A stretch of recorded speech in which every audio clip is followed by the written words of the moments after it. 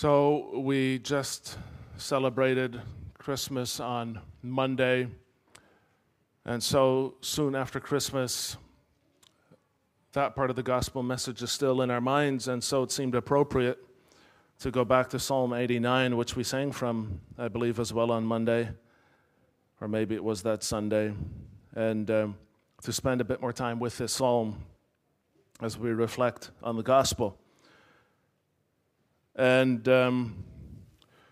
it also fit well with the Lord's Day 52, which we hope to cover this afternoon. So we're going to divide the psalm into two parts, and we'll deal especially with verses 30 to 37 this morning, and then with other themes in the psalm this afternoon. So let's read Psalm 89. We're going to read the verses 1 through 37. And our text will be the verses 30 to 37.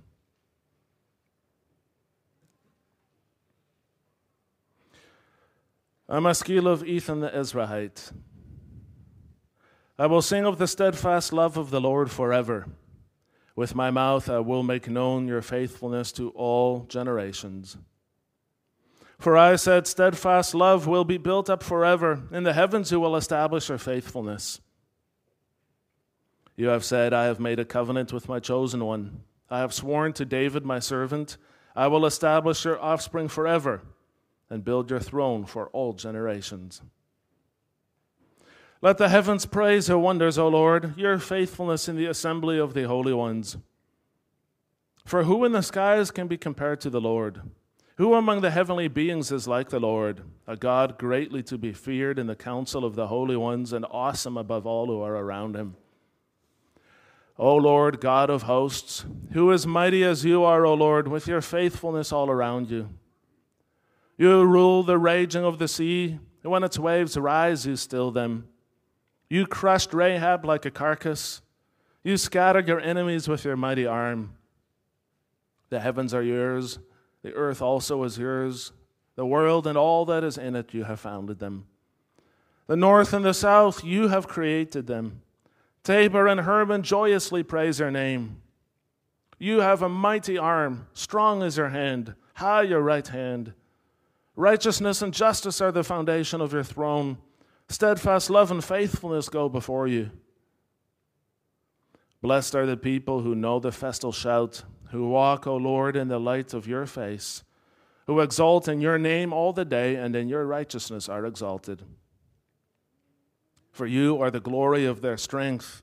By your favor our horn is exalted. For our shield belongs to the Lord, our King to the Holy One of Israel. Of old you spoke in a vision to your godly one and said, I have granted help to one who is mighty. I have exalted one chosen from the people. I have found David my servant. With my holy oil I have anointed him, so that my hand shall be established with him. My arm also shall strengthen him. The enemy shall not outwit him. The wicked shall not humble him. I will crush his foes before him and strike down those who hate him. My faithfulness and my steadfast love shall be with him, and in my name shall his horn be exalted. I will set his hand on the sea and his right hand on the rivers. He shall cry to me, you are my Father, my God and the rock of my salvation. And I will make him the firstborn, the highest of the kings of the earth. My steadfast love I will keep for him forever, and my covenant will stand firm for him. I will establish his offspring forever, and his throne as the days of the heavens. And here begins our text. If his children forsake my law, and do not walk according to my rules, if they violate my statutes and do not keep my commandments, then I will punish their transgression with a rod, and their iniquity with stripes. But I will not remove from him my steadfast love or be false to my faithfulness. I will not violate my covenant or alter the word that went forth from my lips. Once for all I have sworn by my holiness, I will not lie to David. His offspring shall endure forever, his throne as long as the sun before me. Like the moon it shall be established forever, a faithful witness in the skies.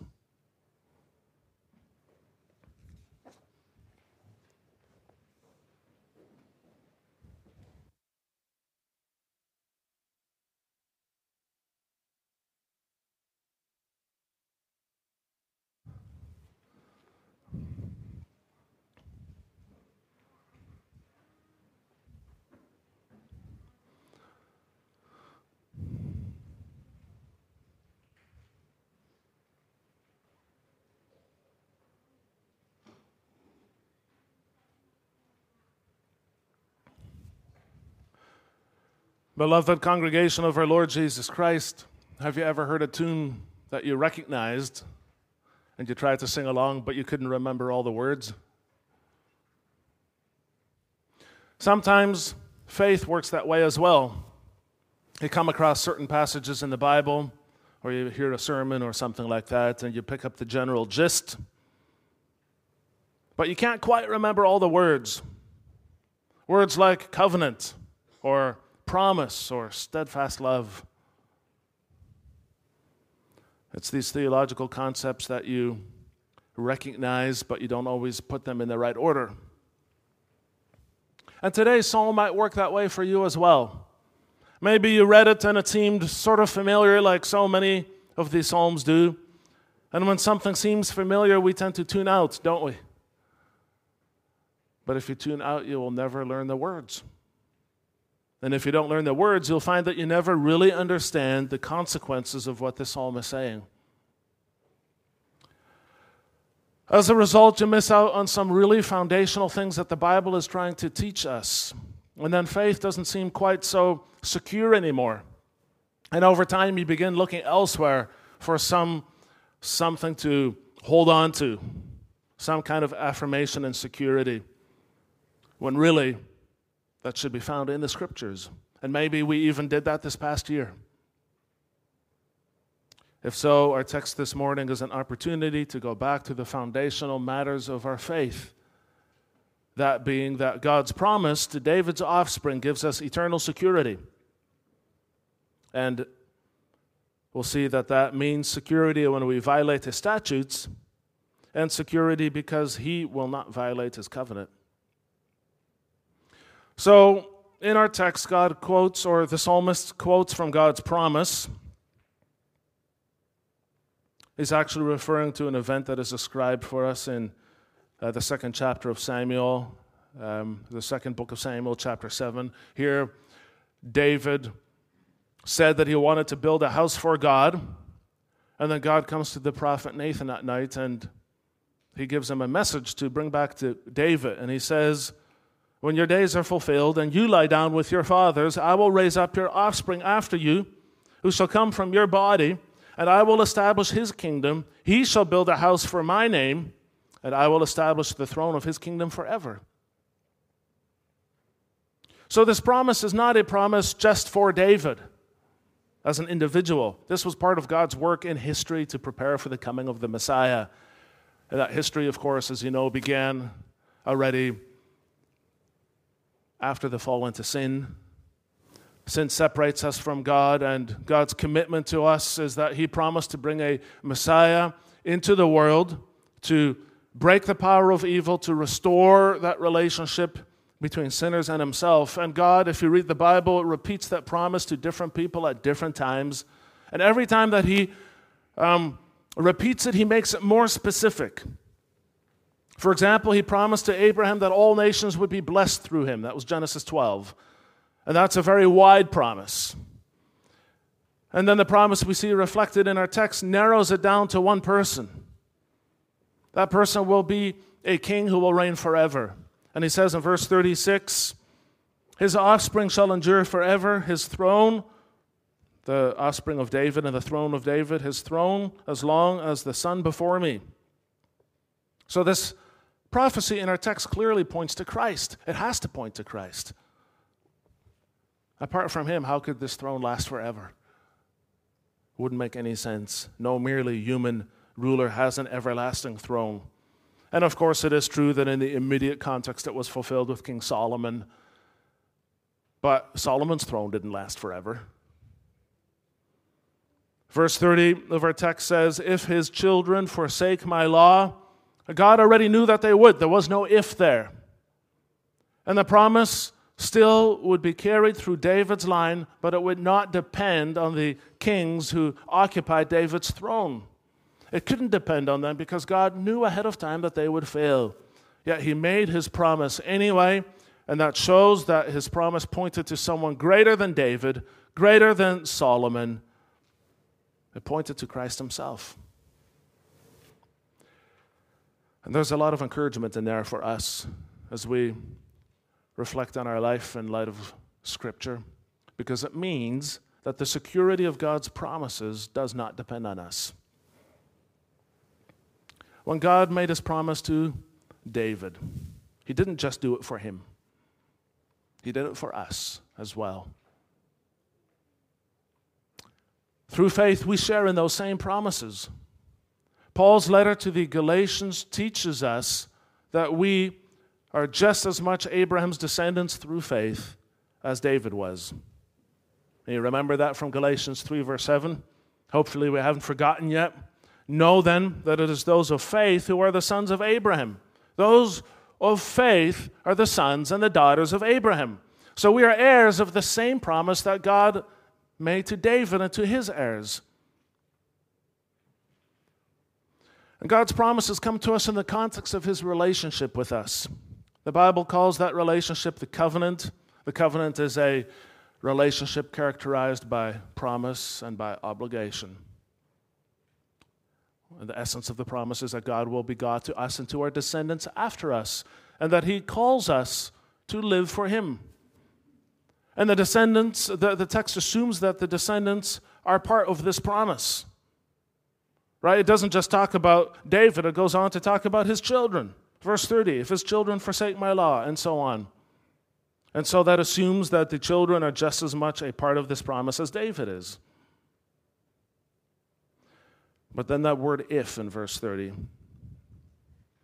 If. What if we sin? If his children forsake my law, what if they do? There is no if there. The if is not hypothetical. It's a when. More of a when than an if. If his children forsake my law and do not walk according to my statutes, according to my rules, if they violate my statutes and do not keep my commandments, there is no if. We do this every day. Consider for a moment what sort of a God it is against whom we sin. Look at the expansive description, verses 6 through 11. God the incomparable, who in the skies can be compared to the Lord, who among the heavenly beings is like the Lord, a God greatly to be feared in the council of the holy ones, and awesome above all who are around him. God is incomparable to anyone else. O Lord God of hosts, who is mighty as you are, O Lord, with your faithfulness all around you. You rule the raging of the sea. When its waves rise, you still them. You crushed Rahab like a carcass. You scattered your enemies with your mighty arm. God is the one who upholds all things by his providence. The heavens are yours. The earth also is yours. The world and all that is in it, you have founded them. The north and the south, you have created them. So God not only upholds all things because he created all things. You consider his power, consider his grace. How can it be that this God is disobeyed by anyone? And yet he is all the time. Look at the different characterizations of sin, verses 30 to 32. It's described as forsaking his law, not walking according to his rules, violating his statutes, not keeping his commandments, transgression, iniquity. 6 words that describe the different aspects of sin. God's rule is God's laws, his teachings that he reveals for us to follow, the Torah. His rules are that by which he governs us. His statutes are his decrees. Then you get his commandments, and when we break that, the verdict over that is that it is transgression. And transgression is rebellion against God. And it is iniquity. They're iniquity with stripes. So it is iniquity. Iniquity is guilt. It's misdeeds that result in guilt, which need to be punished. And so all of these, all the forms of sin, whatever way you want to categorize them, sins of omission, sins of commission, sins of not walking according to his rules, not keeping his commandments, violating his statutes, it's all sin. And no matter how you slice it, we've all been tainted by these things in this past year, even this past week, maybe this past day, and it's only just begun. And yet the text does not call us to meditate on our sins. It doesn't do that. It points us back to the promise.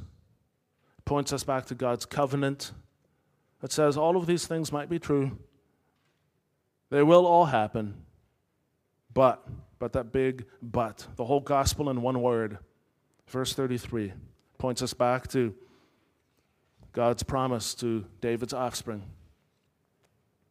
And so what this means for us today is that God is saying to us that there is no sin, no transgression which can erase God's covenant promises for us. No matter what you did this past year, God's promise will outlast it. As one writer put it, there is nothing in our history that God has not met in the covenant with Christ. If you are in union with Christ and a partaker of the covenant, your case is met in every conceivable emergency. Nothing can befall you which is not contemplated. Nothing which God has not provided for. And so, God's promise to David's offspring gives us eternal security. The security comes from knowing that God is sovereign. We cannot add to the covenant promises, and we cannot take away from them either. If we could, we would have sovereignty over God. And that would clash with everything that the first half of the psalm teaches us about God. God is sovereign. God's covenant promises are an expression of His sovereignty over our lives, and therefore they are immutable. God will not concede His sovereignty to us. And here we touch on the problem that all other religions have, which is that they all, in one way or another, put an emphasis on our actions as the deciding factor. In that sense, they do not reckon with the absolute holiness of God, because God's holiness is His absolute separation from all created things and His consequent absolute independence. In other words, His sovereignty. He says in verse 35, "Once for all I have sworn by my holiness, I will not lie to David. His offspring shall endure forever, his throne as long as the sun before me." God has sworn by His holiness. What else could He swear by? And surely if it depends on God's oath, it cannot depend on us.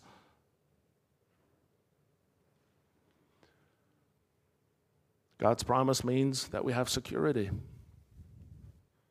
We confess in Article 27 of the Belgian Confession that Christ is a king who cannot be without subjects. Therefore, the church has always existed, and it will always exist. The kingship of Christ does not depend on our obedience. And that is why we have security even when we fall into sin. Even when, as the text puts it, we violate His statutes. To violate means to ignore God's law, to actively despise it. But you should not misunderstand. Some people might ask, does this mean that we can sin and get away with it? Verse 32 says, no. It says, "I will punish their transgression with a rod, and their iniquity with stripes."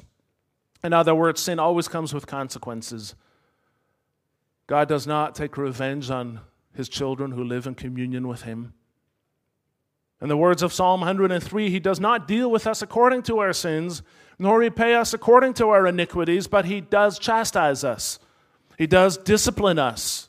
He will visit the consequences of our sins on us. He will make it very painful for us to disobey Him, because He hates sin too much to ignore it, and He loves His people too much to ignore them. So, dear brothers and sisters, have we seen God's chastising hand in our lives this past year? Have we thought back over the year in those terms? And don't misunderstand, please. In no way is this text suggesting that all suffering that we experience can be directly linked back to our own wrongdoings. Else you end up where the disciples did. Who sinned? This man or his parents, that he was born blind? That's not how that works. But the text is calling us to think back over this year from its perspective and to ask ourselves, was there ever any time this past year when we experienced difficulties that could be linked to sin on our part? We should not be too quick to say no. Maybe God disciplined us through our circumstances. Maybe we experienced tremendous conflict in relationships that would have been less if we would have backed off. Maybe there were lifestyle choices that had certain consequences. Maybe there were other things that brought about an awareness of our own sins and shortcomings in our lives. Maybe a moment, an interaction, a realization, a text that brought it all to mind. What are you going to do with that? Will we see that? Will we accept that? Or will we buck up against it? Are we in denial? Are we diverting attention? Are we playing games with ourselves? Have we not yet understood that God only ever disciplines those whom He loves? The writer of the letter to the Hebrews touches on that in chapter 12 of his letter. Quoting from the Old Testament, he says, "My son, do not lightly regard the discipline of the Lord, nor be weary when reproved by Him. For the Lord disciplines the one He loves and chastises every son whom He receives." It is for discipline that you have to endure. God is treating you as sons. For what son is there whom his father does not discipline?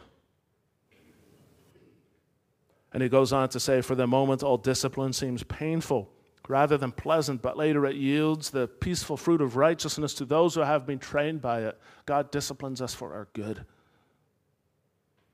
His discipline is not meant to make us doubt His promise. And if we doubt, it's because we lost sight of Christ.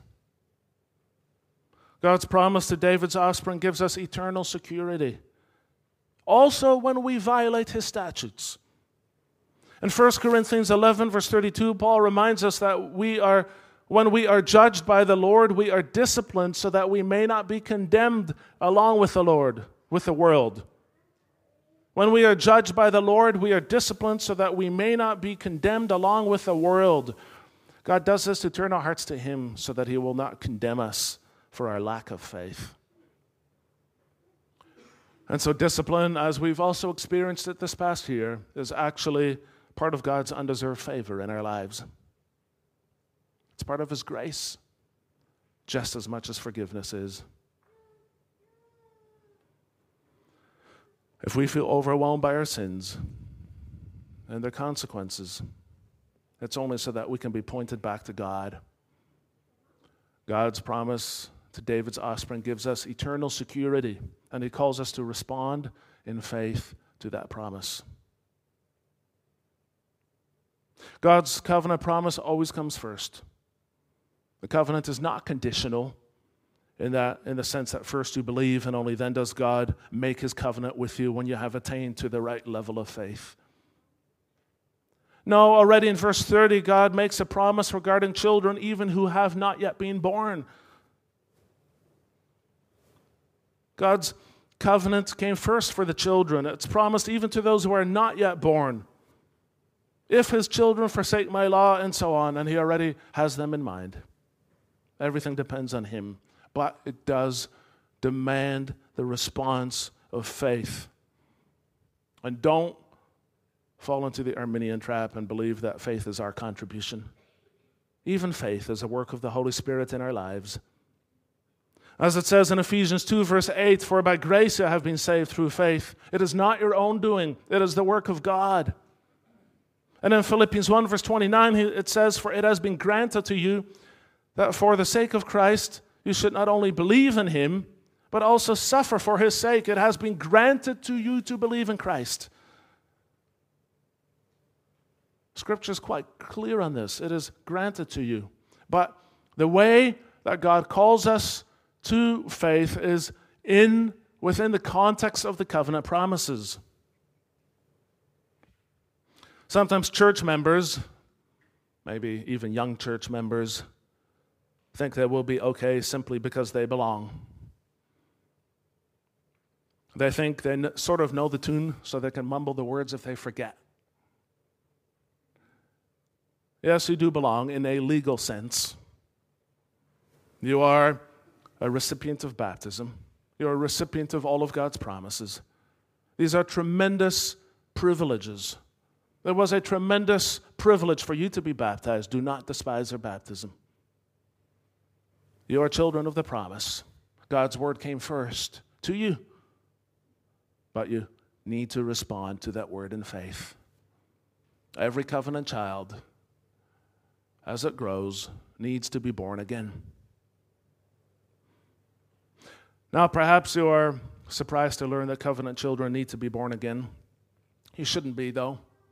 Scripture is very clear on that. In John chapter 3, our Lord Jesus was speaking to one of God's covenant people. His name was Nicodemus. Nicodemus was a model son of the covenant. Think about this. A man deeply knowledgeable about the Scriptures, religiously sensitive, very serious about his faith. If he'd been a member here in Mundajong, we would have voted him into consistory in November. We would have. And yet Jesus said to him, "Truly, truly, I say to you, unless one is born again, he cannot see the kingdom of God." Being born again is something that God does in you. What does it mean to be born again? Simply put, it means to become spiritually alive. It means that you are a new creation. It means that you not only know about God, but that you know God, that you live in communion with Him. It means that the spiritual life of God's Son flows through you, the branch. It means that you love the Lord your God with all your heart, with all your soul, with all your mind, with all your strength. And that love for God is the whole purpose of the covenant. The covenant was never meant to only be a purely legal arrangement. It is the foundation of our relationship with God. But the covenant is where that relationship happens. And that's why no one should ever despise the covenant promises. No one should ever downplay God's covenant promise and put the emphasis on their personal experience instead. Because we receive everything through the covenant. Outside of the covenant, there is no security whatsoever. No foundation. But in the covenant, we experience the fulfillment of God's promise that He, the triune God, will be our God. That promise was unfolded for us in our baptism as it is carried out by each person in the Trinity. And it's important for us to understand this, but especially important for the youth. Because some of you think you've heard this song before.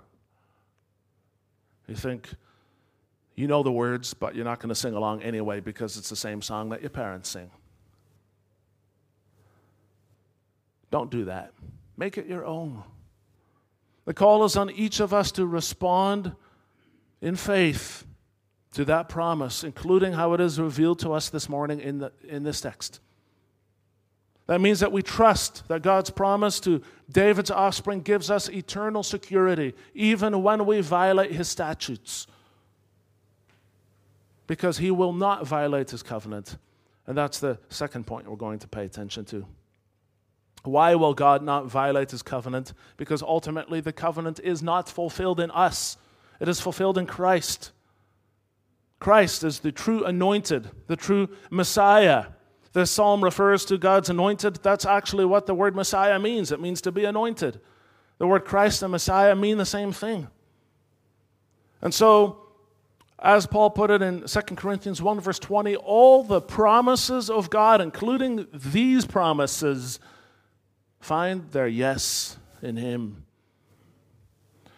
And Scripture is very clear about this idea that this covenant terminates in Christ, is fulfilled in Christ, has its end in Christ. Paul writes about that in Galatians 3 verse 16 when he says, "Now the promises were made to Abraham and to his offspring." It does not say "and to offsprings," referring to many, but referring to one, "and to your offspring," who is the Christ. So the line of the promise that starts in Genesis narrows in Abraham and narrows even more in David, ultimately terminates in Jesus. And that tells us what sort of a relationship the Father has with His anointed one, with Christ. A relationship of steadfast, unbreakable, unchangeable, eternal love. And because we belong to Christ, he has that same unconditional, steadfast covenant love for us. It does not depend on us. We receive that love because we are one with Christ. That is the security of the promises. This love is for Christ because of who Christ is. Christ, the ultimate believer, as a man, the one who was in God's covenant as a true human being, who experienced full communion of life with his Father, who was filled with the Spirit, the one who upholds the covenant, the one in whom we are reckoned through faith. Believers and their children, Jesus is the ultimate heir of all of these promises. And so all those who belong to Christ inherit these promises with him. Ephesians 1 verse 11 says, "In him we have obtained an inheritance, having been predestined according to the purpose of him who works all things according to the counsel of his will." In him we have obtained an inheritance. Christ is the one in whom we have the inheritance. Christ is the one through whom we have this security. In fact, God is so set on convincing our stubborn and unbelieving hearts of this that he even swore an oath. So we have, as Hebrews puts it, in relation to his promise to Abraham, two reasons to believe. His promise, which in and of itself should be enough, and his oath. Hebrews 6, verse 17 to 18 says, "When God desired to show more convincingly to the heirs of the promise the unchangeable character of his purpose, he guaranteed it with an oath, so that by two unchangeable things in which it is impossible for God to lie, we who have fled for refuge might have a strong encouragement to hold fast to the hope set before us." God desired to show more convincingly to the heirs of the promise, that's us, the unchangeable character of his purpose. More convincingly, not because he was unclear in what he said, but because we are dull, stubborn, slow of heart to understand. Always coming up with our yes, but, yes, but, yes, but. Well, in verse 35 to 37, he also swears an oath by his own holiness. "Once for all I have sworn by my holiness, I will not lie to David. His offspring shall endure forever, his throne as long as the sun before me. Like the moon it shall be established forever, a faithful witness in the skies." He swore by his holiness. His holiness is his utter separation from all things. The one characteristic that, in a sense, is connected to all the other ones. It means he's not able to be influenced by anything else, whether that be our sins or by our good intentions. Because God is separate. He is not influenced by the things that influence us. We are embodied creatures who live in this world, and we are influenced by all sorts of things. God is holy. He does not let himself be guided or influenced by anyone. Not even our good intentions. They make no difference. But if this is so, then what about those who fall away? What about the if? If his children forsake my law and so on. It's one thing if a covenant child strays and comes back, but what about those who stray and never come back? Those who fall away. Well, Paul writes about that in Romans 9, verse 6. He says, "Not all who are descended from Israel belong to Israel. Some will fall away from the faith." Maybe you know some of them. Probably most of us beyond a certain age know someone who left the faith. Maybe they never had it to begin with. Does that mean that God violated his covenant with them? And the answer is no. No, God did not, because a promise is not the same thing as a prediction. God is not predicting that everybody who hears these words will believe. Instead, he's promising that he will never withdraw his love from Christ, and therefore he will never withdraw his love from all who receive his promises and who respond to those promises in faith. So this is a call to find our security in Christ, and it is therefore by implication a true and certain promise that all who refuse to do so will ultimately be destroyed. Dear brothers and sisters, we should not think that God's covenant is an arrangement that we can take or leave as we see fit. It is not a choice between receiving God's covenant promises or going our own way undisturbed, as so many people unconsciously think. That's not how that works. Instead, God calls us to find our security in Christ, and He promises that all those who refuse to do so will meet with true and certain destruction. We find that reflected in another royal psalm, Psalm 2, verse 12. It says, "Kiss the Son, lest he be angry, and you perish in the way, for his wrath is quickly kindled. Blessed are all who take refuge in him." So we are to receive God's promises on His terms. And so often it happens that Christians, also Reformed Christians, think they will improve themselves first and get serious with their faith later. That's not true faith, because it means that you're still trying to maintain your end of the covenant on your own terms. We bring in our own conditions, and a lot of our good intentions fall into this category. You know what? They're probably well-meant, our good intentions, but they still express an underlying stubbornness. I have to clean myself up, and we will never find true security in that.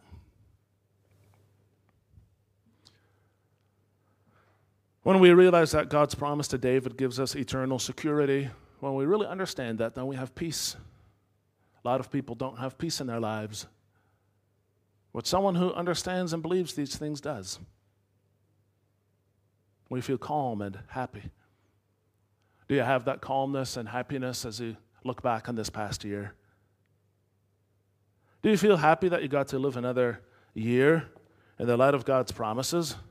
Whatever else 2023 held for you, those 365 days in the light of God's promises, the light that never fades. That's quite something, isn't it? There's this old hymn called "Trust and Obey." Maybe the children know it. When we walk with the Lord in the light of His Word, what a glory He sheds on our way. Did you walk in the light of glory this past year? Maybe you didn't. Maybe this past year was marked by struggle, regret. Maybe you experienced all sorts of difficulties in your walk of faith. Remember then God's word to you. God's word to you. I will not remove from you my steadfast love, or be false to my faithfulness. I will not violate my covenant or alter the word that went from my lips. God's promise to you. Believe His promise, and you will have security in this year and the year to come. Amen.